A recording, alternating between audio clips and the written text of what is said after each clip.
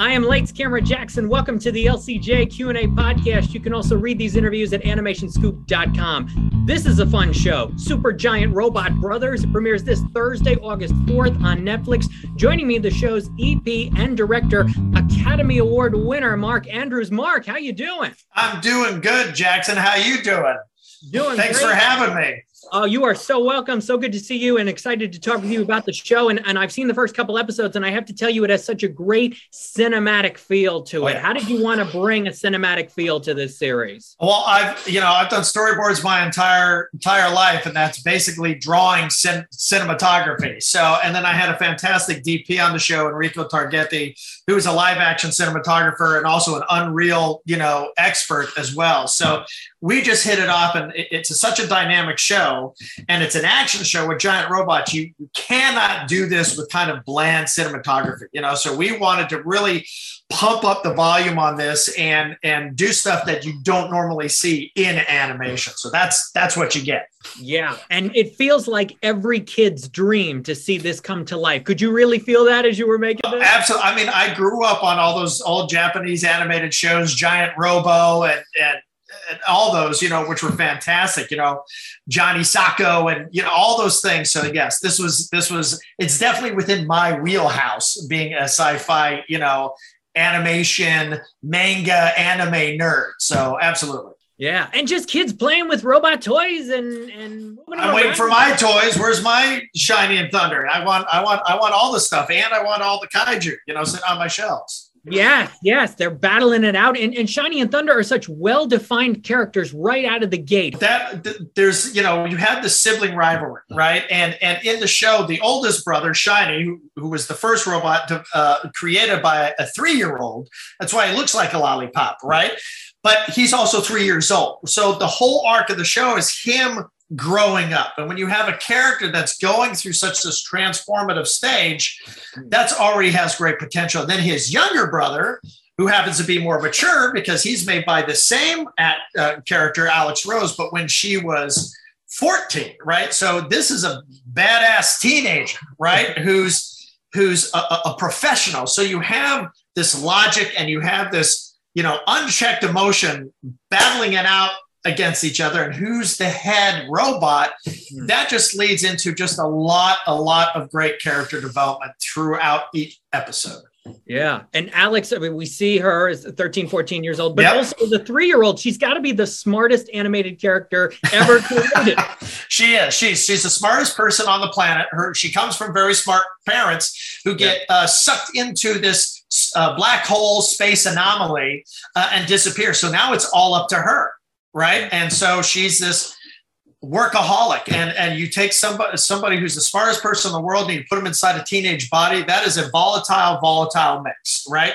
Somebody who's incredibly self-aware and is smarter than anybody else in the world. So she's fighting. There's a little missing childhood in her, in this show. And she's essentially a single parent. And I love that aspect about it. You have this dysfunctional family, but we're really watching a single mom trying to raise these 2 robots, right, that are fighting all the time.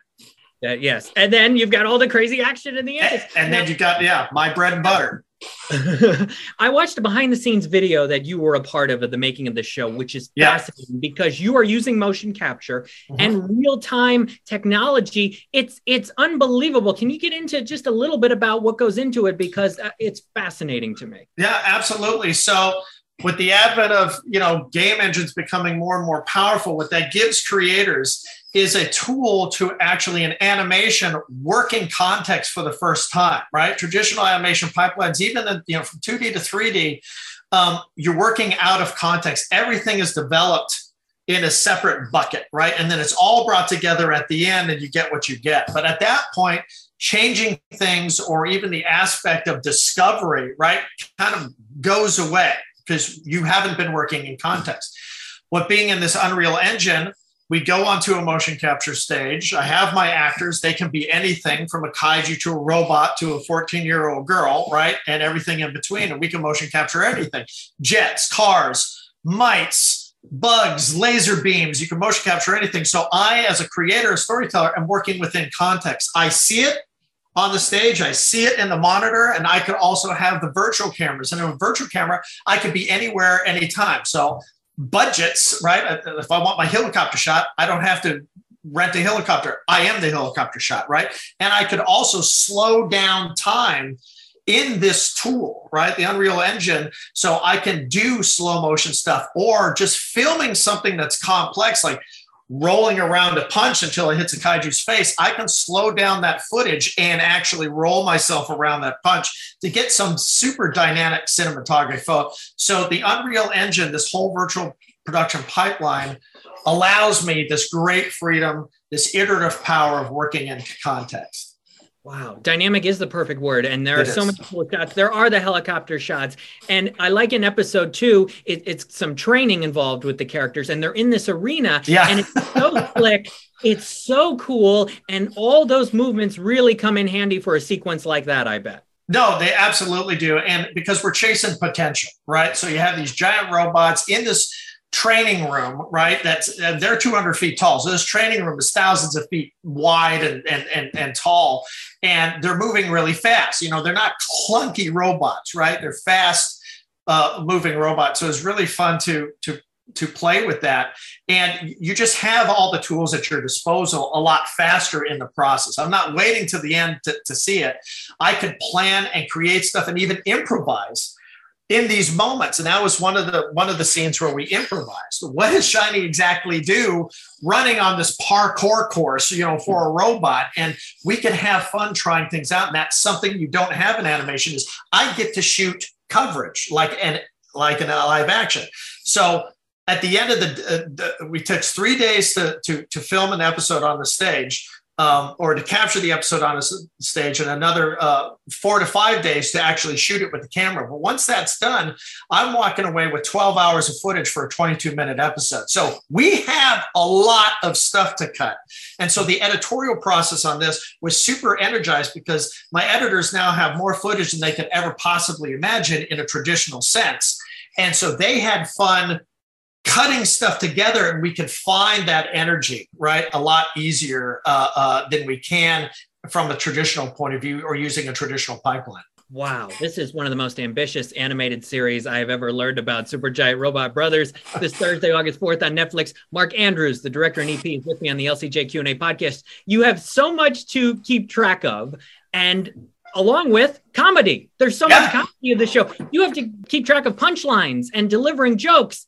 I mean, it's a lot. You're juggling a lot. But the fun thing about being in context is that I don't have to worry about a lot of it, right? We set them up from the script, right? And I get on the stage with my actors, and we do the pages, but I can see immediately if it's really working or not, right? And I can try new things. So you have this almost workshop improv-ness on the stage that you never get in animation.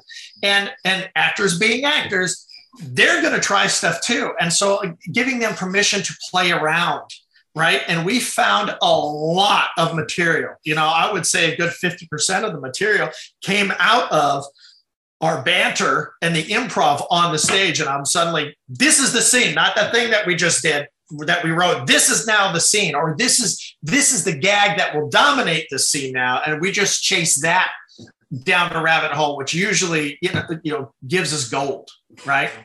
The spontaneity we don't have in animation. Now we actually have it, and I can really, I'm a reactive director. So I see it, I react to it. I could say, this is it, until we hear something better, right? And you just open up and go with it. That was really, really fun to deal with. Wow, that is fantastic. And I recently spoke with Steve Purcell, the co-director of Brave. You won the Academy Award for Brave for the 10th anniversary.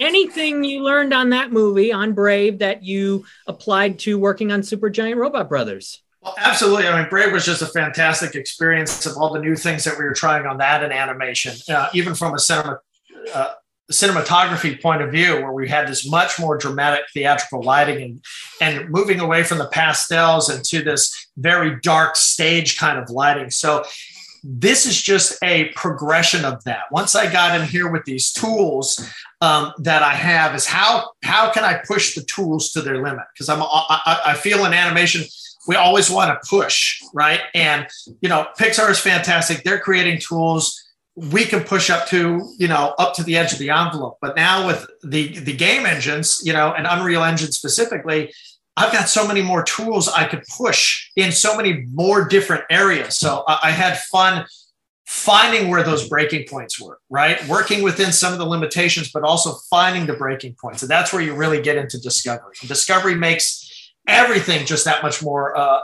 exciting and organic at the end of the day.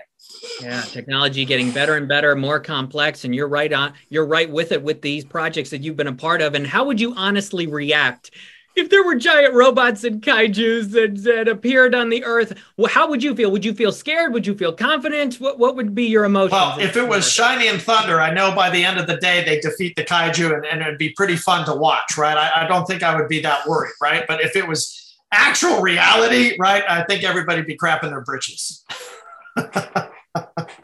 But we'd get through, and then they'd go to you. You'd be the source. You'd be the go-to guy. You'd be on the news all the time. You do a lot with media, especially in the second episode. You'd be the go-to guy interviewed to talk about as the expert at all this. Which would be That's right. As the Supergiant Robot Kaiju expert. Mark Andrews here on Channel 18 million. Yes. How do you honestly hope that what you're doing with this show is going to change the way we look at animation and we perceive animation and we use animation for television format? Well, I think animation has always had this stigma of just being for children, right? Because of the type of characters and type of stories that they were told, and frankly, just the way it looked. But I think as these technologies get faster, right? They can give the storyteller, filmmakers, we no longer have that stigma, those limitations, right? This is shot like any Michael Bay movie, Transformers, even beyond, right? And so animation then just becomes another medium that can be for everybody, right? Because it's just as sophisticated, it's just as complex, while retaining a simple kind of graphic animation look to let the audience in and just kind of be accepting of the tone and the world that this story or any animation story is, right? It's not live action. So I can let go a little bit more of my, I have a little bit more willing suspension of disbelief, right, in animation. And therefore the stories could get into me better and be more effective. I can't wait to watch the rest of this season. I can't wait for people to check this out. Supergiant Robot Brothers this Thursday, August 4th on Netflix. Oscar winner Mark Andrews, thank you. It was so great catching up with you. Thank you so much. You too, Jackson. Always a pleasure, buddy. For more, go to Twitter at LCJ Reviews, Podbean, Apple Podcasts, Spotify. That's where you get the LCJ Q&A podcast episodes, and at lights-camera-jackson.com. Thank you for listening.